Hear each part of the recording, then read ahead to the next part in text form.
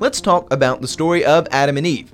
And welcome to Kingdom of the Logos, a Christian program of critical thinking and adventure, proudly produced by clergy in the Church of the Nazarene. And I'm Pastor J. Dylan Proctor. I'm Anthony Allegria. And today, in this episode, Anthony and I, we're going to recap everything we've discussed so far in the story of Adam and Eve.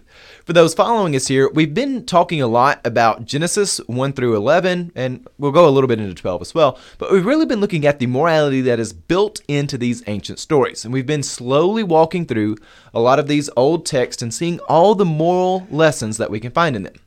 Now, before we get into this and we go through all the various themes of Adam and Eve, I just want to open up by saying, when I was in undergraduate studies, it was actually popular for a lot of people to discard the stories of Genesis 1 through 11. Is that still kind of the case now, Anthony, or do people take them a little bit more serious? Where do you even see people in that regards? I would say that at school, that has changed dramatically, and that so you're saying a lot people... of the students at school now, at least that are willing to speak out in class, are on the flip side of that coin, and basically will really, really question and persist anytime the mythos within Genesis is questioned, which, if you would like to differentiate between mythos and mythology. Well, for time purposes, let's mythos is more of a worldview sort of thing, where myth itself is sort of legend and fiction. That's really a watered down short version of that.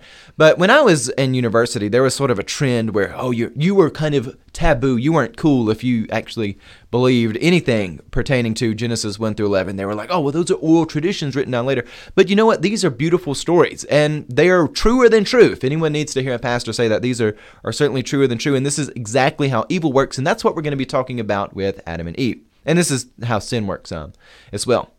So today we're going to recap some themes, and let's open up with this idea that God designed humanity, and you see this with the stories of Adam and Eve, to be family. And the reason why I point this out is because there are a lot of people, and you find this vein even within the church, not just secular people, but within the church, there's a mentality and a mode of thinking that wants to say, God designed people to be community.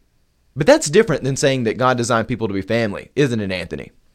It is. And I think what else is really, really interesting about this design is the justifications for its creation. And part of that is that any animal is not good enough to be Adam's family. Yeah. Specifically, a family is between a man and a wife, but also the reason why the wife fits the criteria to be Adam's family is because she's basically his equal among creation and yet also very different. Yeah, and when you come to this story, you find that God comes to Adam, and even when he makes Eve, there's no counsel that God gives with him that says, hey, would you like to be creative? Would you like for me to breathe life into you? And there's this assumption that God says, I have created you, therefore you will be loyal to life, and you will be loyal to existence itself. And that's an interesting thing. But back to this notion of God created them to be family. And the problem I have with people saying community rather than family is community is a generic word. It's like saying you need to eat a consumable. Rat poison is a consumable, but you probably shouldn't eat that. Eating something like, a cinnamon roll is also a consumable, but it's a lot safer to eat a cinnamon roll than it is rat poison. It's a word that a family may be a type of community, but it's sort of like a square and a rectangle. Squares are rectangles, but not all rectangles are squares. Not all communities are families. And as Anthony pointed out, you can have a community with animals involved in that too, but that's not family. And another just built-in thing that's found here, and we'll find this, and let me read just a few verses out of here. I'm going to start in Genesis chapter 2, verse 21, and I'm going to read through 24. So the Lord God caused a deep sleep to fall upon the man, and he slept. And he took one of his ribs and closed up his place with flesh. And the rib that the Lord God had taken from the man he made into a woman and brought her to the man. And then the man said, This at last is bone of my bones and flesh of my flesh, and one shall be called woman. For out of man this one was taken. Verse 24, Therefore a man leaves his father and his mother and clings to his wife, and they become one flesh. All right, so this is not generic. This is not some generic community. It is specifically family. And this is part of the human spirit. It's part of the divine design of humanity that they would be in family. And particularly another thing that we find interesting about this is, again, when one thinks community, they kind of think sideways, like your neighbor, someone living across the street. While God does look at humanity and say the task of being the image of God is too great for one, it's not this idea that it's something that will be shared so much with you and your neighbor, though that may be true, but it's much more saying this is something which you need ancestors and descendants to do. And while it is not something that we find when we look to hear that Adam and Eve have already had children, again, we don't see generations yet, but the language of generations is unmistakably here in Genesis, both with this idea of a man leaving his father and his mother, and again, you find this is what happens. People, they grow up, They go and they get married, and they become an autonomous unit. And again, they take off where their ancestors come from, and they're handing things off to their descendants. There's this idea that God is the master gardener, and he has servants, humanity. And it is a big task to be a servant of God, and you need generations to do that. You need ancestors and descendants. And that's a really, really important thing. Anthony? I think how the church has retraditioned this notion of family is also really, really interesting. If you look at, for instance, the ideology of the second birth or being born again. Yeah. And so once you're born again, obviously, there is this notion that you have become a child of God. And beyond that, the early church was very, very common to refer to your fellow Christian as your family. And even Christ says whenever he's in a crowd of people who tell him that his family are waiting outside for him, he says, I see my family here among the faithful. Yeah. The woman who believes is my mother, and those men who believe, they are my brothers. And he starts pointing at those around him. And so I think here in Genesis, we also find a really, really strong argument for the church for Christians. Because specifically for Adam, he can't, again, just any animal won't do. It has to be somebody that is his equal among creation. And so what separates man from the beast is obviously his proximity to God. He is the image of God. And so in many ways, he is better than those other animals. And Christians, as being those who have been regenerated in Christ, those who have been enabled, those who have been brought closer in proximity to the Lord, they need a likewise community, a likewise family, rather. And so where they find that is in the church. And I think that's a really interesting argument for the church here in Genesis. Yeah, absolutely. And just to wrap up this notion of family, again, it is part of the providential design of humanity that we would group ourselves in families. And moreover, even when you find in Genesis, there is a lot of division that happens within the family pretty quickly. You look at Cain and Abel, we haven't got there yet, but there's death. You even look at Adam and Eve, there's sin, there's a little bit of name calling, there's some bad stuff going on. But ultimately, God is wanting to redeem the families of humanity. And even when we find sin and things coming into the world, when we find tragedy, when we find all sorts of chaos, suffering, and even death that come to take apart families and separate ancestors from descendants, the ultimate redemption for this is only found in Christ Jesus. No worldly power is going to have any redemption and reconciliation amongst families. That can only come from God. And when we see things from the cosmic perspective that Genesis brings to us, we really see that God has a design for us, and even as that breaks down, God is still wanting to give hope to that. And we'll come to that in a moment, the hope that God has for them even as they have sinned. Now, that'll be more of a wrap-up. So the next thing I want us to touch at, which we had already pointed to earlier, is that God expects Adam and Eve to be loyal to God and to life without consulting them for an oath. It's implied by the structure of their situation. There's this idea that we should not be disloyal to life, nor should we be disloyal to the goodness of God. And we see things like suicide, which are ultimately disloyal to life. And this is really a tragic thing because God does expect us to have loyalty to our providential design. And even as that is broken down, God is always working to bring people back to the design he had in store for humanity.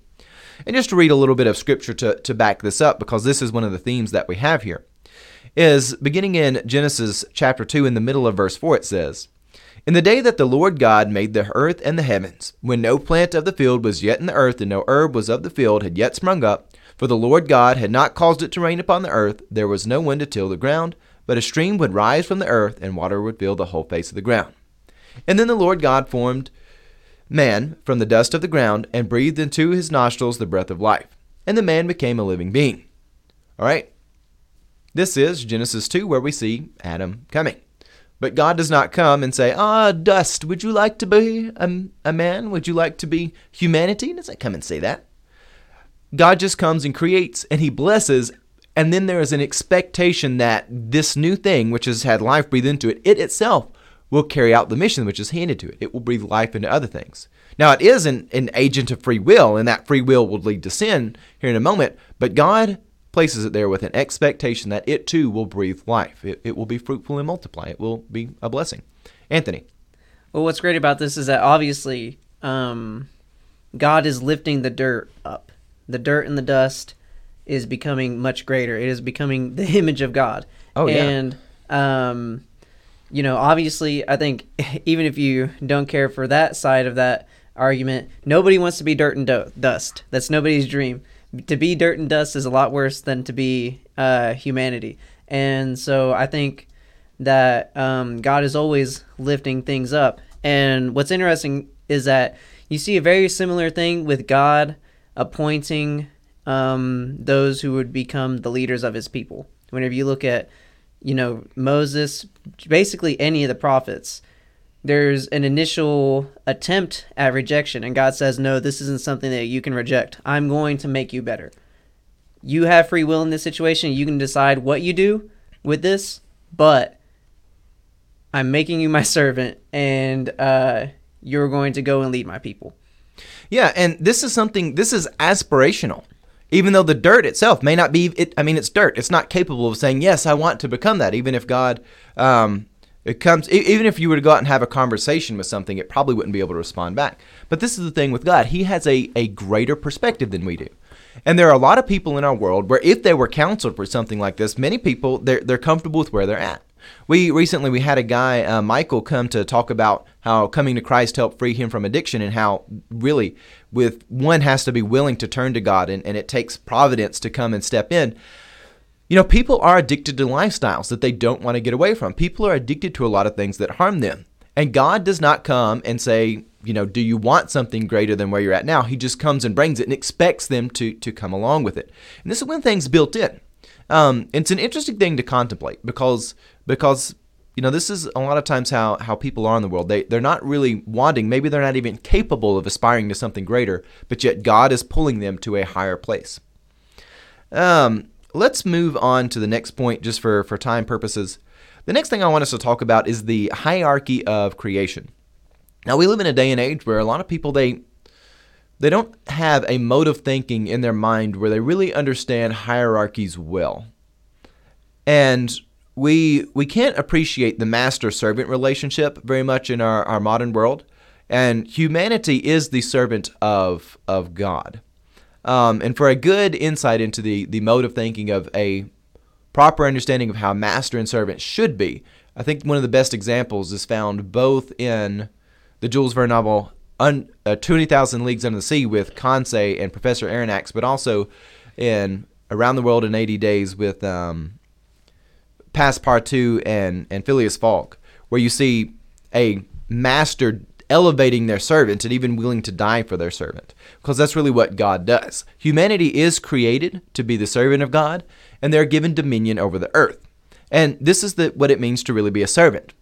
A servant has a lot of responsibilities. They must be unmistakably loyal to their master, sort of like Adam and Eve. They're created, they're to be God's servants. God is the master gardener, they're there. He did not ask. He did not come down and say, hey, I want y'all to sign a long, lengthy contract, get it notarized, go through all the legal avenues, and I want to make sure that you're consenting to this. No, God creates them and says, you are my servant, which means you must be fully loyal to me, but it also means that I am going to be entirely loyal to you. And in fact, God is so loyal to his servants that he ultimately sends up his only begotten son that he would die so that his servants could be restored when they're unworthy, when they're terrible servants. That's one of the things that we find here is that there is a hierarchy in creation, and humanity is somewhere in the middle. They have responsibilities. They have dominion over the earth. That doesn't mean they have dominion over the universe. They're not the supreme rulers of the cosmos. But they do have their area of influence, and that's really where we find humanity. They're placed somewhere in the middle. They're above the the fish of the sea and the birds of the air and the things which creep along the earth, but yet they are beneath God. And we find this in Genesis 1:28, where it says, God blessed them, and God said to them, be fruitful and multiply, fill the earth and subdue it, and have dominion over the fish of the sea and over the birds of the air and every living thing that moves upon the earth. Again, that's Genesis 1:28. Humanity has a place in the divine hierarchy. And I don't mean the hierarchy of things that are divine, but the divine designed hierarchy. But it's kind of hard to say divine designed back to back. But this is where humanity is. Anthony, any thoughts on us having dominion over the earth? I definitely think it's a huge call to stewardship and responsibility, of course. And a lot of times people forget, well, they say, oh, well, that just means that they're slaves to God, right? Well, no, a servant is different from a slave. The servant, it is rewarded. They're paid, and a lot of times they're elevated. Again, a good relationship between a master and a servant really is one where the servant is cared for greatly by the master. And again, Bruce Wayne and Alfred is another good example of this. You do find where God, he does wonderful things for humanity, and humanity keeps messing things up. They're really bad at being a servant, but God is really nice to Adam and Eve, even though a lot of people will say that he's mean for throwing them out of the garden. We're going to get to that here in a moment. So the next thing I want us to talk about is that evil can't win without you giving into it. This is the old notion that, no matter what they do to you, they can never have your soul. This is pretty much true. In Genesis 3:1-6, the serpent was more crafty than any other wild animal that the Lord God had made. He said to the woman, did God say, you shall not eat from any tree in the garden? Verse 2, and the woman said to the serpent, we may eat of the fruit of the trees in the garden, but God said, you shall not eat of the fruit of the tree that is in the middle of the garden, nor shall you touch it, or you shall die. Verse 4, but the serpent said to the woman, you shall not die, for God knows that when you eat it, your eyes will be opened, and you will be like God, and knowing good and evil. Verse 6, so when the woman saw that the tree was good for food, and that it was a delight to the eyes, and that the tree was to be desired to make one wise, she took of its fruit and ate. And she also gave some to her husband, who was with her, and he ate. Evil is tricky, but evil cannot win unless you give into it. But it convinces you that you're doing something that is good. If you look here within this built-in morality, you see Eve, she's looking at this thing, and she says, this is good for food. We've got a fruit here. She looks at it and says, this is good for food. You know what? She may be right. In fact, I don't have any indication that Eve is lying when she says that. But the problem is this is bad thinking, because it's more than just a fruit. It also contains the knowledge of good and evil. She has a single piece of the puzzle, and she's using that to excuse all the other pieces. Anthony? Well, it's sort of like Tide Pods. They look like they'd be really sweet. They look like they taste really, really good. And then you find out they're actually full of detergent.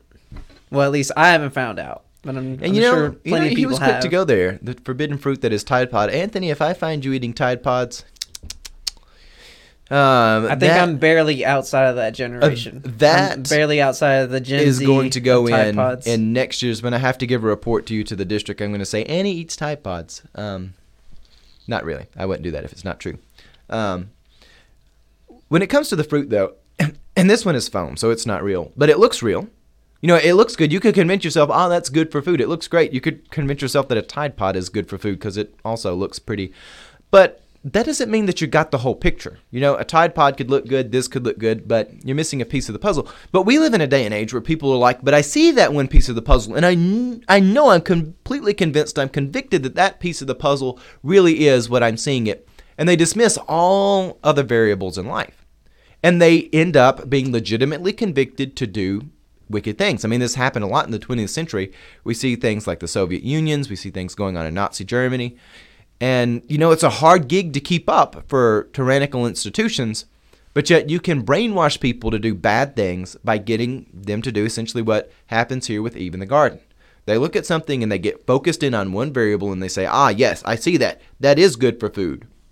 And they forget that there's also a law against it, and it also contains the knowledge of good and evil, and it puts you on the course of death. They forget all the other side things. Anthony? something else that's interesting about the serpent's lie is here. It's not just the part that you will not die, but this next part. For God knows that when you eat of it, your eyes will be opened, and you will be like God, knowing good and evil. It's like, okay, there's a lot about that that's true. Then they will know good and evil. Then they'll be more like God. But there's sort of this implied notion that God doesn't want Adam and Eve to be like him. And if you just think about it, that stands contrary to all the rest of Scripture, which is always saying, be holy for God is holy. Yeah. For I am holy. But also, they are the only creation recorded in Genesis to be in his image. Yeah. And so for the serpent to say, God doesn't want you to be like him. And if you eat of this fruit, then you'll have the knowledge of good and evil, being more like him. That's why God doesn't want you to do it, though. And it's like, no, that's totally not true. God doesn't want you to do it, not because you'll be more like him, but because then you're going to have a whole new world of responsibility. And they're not equipped for that. Not equipped for that at all. And this is where we're going to wrap up our conversation. Even as Adam and Eve, they feel shame when they realize they're naked. And they do this not just because they realize they're naked, even though from my observation of the world, the less clothes, sin does make its way in that. Being well clothed does help save that way. But being naked itself is not sin by itself, but a lot of bad things can happen. But I don't think that has anything to do with why they feel shame. I think they feel shame because they realize they are ill-equipped for the world. Now that they can see good and evil and they can have knowledge of it, I don't think they realize that doesn't tell them what to do with it. It's sort of like if anyone lives like I do out here in rural Tennessee, there's thorn bushes, there's thistles, which, again, a thistle's a pretty flower, but it's one of the most awful things you could ever run your bare skin across. There's a lot of plants which give you rashes and things like that. There's wild animals, there's ticks. There is all sorts of crazy things. There's actually leeches. There's all sorts of bizarre things like centipedes, which have forks on both ends that will sting you like a bee. The world has a lot of things which will come and eat away at your flesh. And there's a lot of things in the moral side of the world where they're tricky. And just because you think you have knowledge of good and evil doesn't mean you understand what to do in the world around you. And Adam and Eve feel shame because they realize they are totally out of their depth. They thought that they would be in a better position, but now they realize, hey, we're out here exposed, we're naked, both morally and, physically, and they're not ready for that. Anthony? I think another good support for that argument is that if it was just a question of shame and nakedness being bad, then the clothings of fig leaves would have been sufficient. Yeah. But we see later at the end of the kicking out of the garden that God gives Adam and Eve clothing of skin. Yeah. And so God is effectively preparing them more for the rigors of the world. And I think in seeing that, we can also see it's not just about covering. This clothing is deeper than that. It is something necessary to take on the world. And this comes along with their awareness that they're unprepared for the brutal reality that exists outside the garden. No, exactly. And while this clothing, it is in a sense armor, but it's also a moral compass for them. This is why this story is truer than true. It's a literal thing where you've got literal clothing, which will literally protect you if you go outside and you walk around in the world. In wintertime, that'll keep you warm. In summertime, you can actually keep the heat and the sun off of you. But at the same time, their moral compass isn't ready to handle this. And while in verse 7 of chapter 3, you do find them making fig leaves for themselves, in verse 21, you find something interesting. It says in Genesis 3:21, and the Lord God made garments of skins for the man and for his wife and clothed them. Adam and Eve, they were not capable of handling the many things that the world throws at them. And their moral compass wasn't equipped. They tried to build one themselves. They tried to build clothes themselves, but it wasn't good enough. So God makes better clothes for them out of skins of animals, and he gives them to Adam and Eve so that they are actually equipped to deal with the world. And this is God saying, look, you messed up, but I want you to survive. I want you to move towards some sort of restitution. I want you to move in a better direction. And that's an important thing. Well, that's where we're going to wrap things up. And again, there at the end, God is trying to repair this family situation, even after it's got messed up and they had to be sent out of the garden. And Brother Mills, who brought us a bit of a message Sunday, he was saying, it was actually merciful of God because this enduring death they had and the suffering they had with this knowledge, if they were to eat of the tree of life then and have eternal life with that, then they would have essentially been in eternal hell, separated from God, broken off, decaying, morally decaying, everything around them just rotting away, and it would have been the ultimate suffering. But that's not what God wanted for people. He wanted to say, let me give you better clothes. And eventually the master gardener, he says, look, my servant, they've been unfaithful, they've been bad, but I'm going to send my only begotten son to die for them so that they can live again. Well, with that, Anthony, any final thoughts, comments? Nope. Well, if you're out there in the audience, maybe you're someone in another Nazarene church, that is very good. Support your local congregations. And again, we're not here to pull any way away from their church. We want to be supplemental to the Christian walk. And if you're out there, you want to talk with us about this, send us your thoughts, questions, or comments. We're hoping to expand to have some things. If you are someone even looking to have a phone conversation or something with us, please let us know. Reach out to us. And with that, God love you and have a blessed day.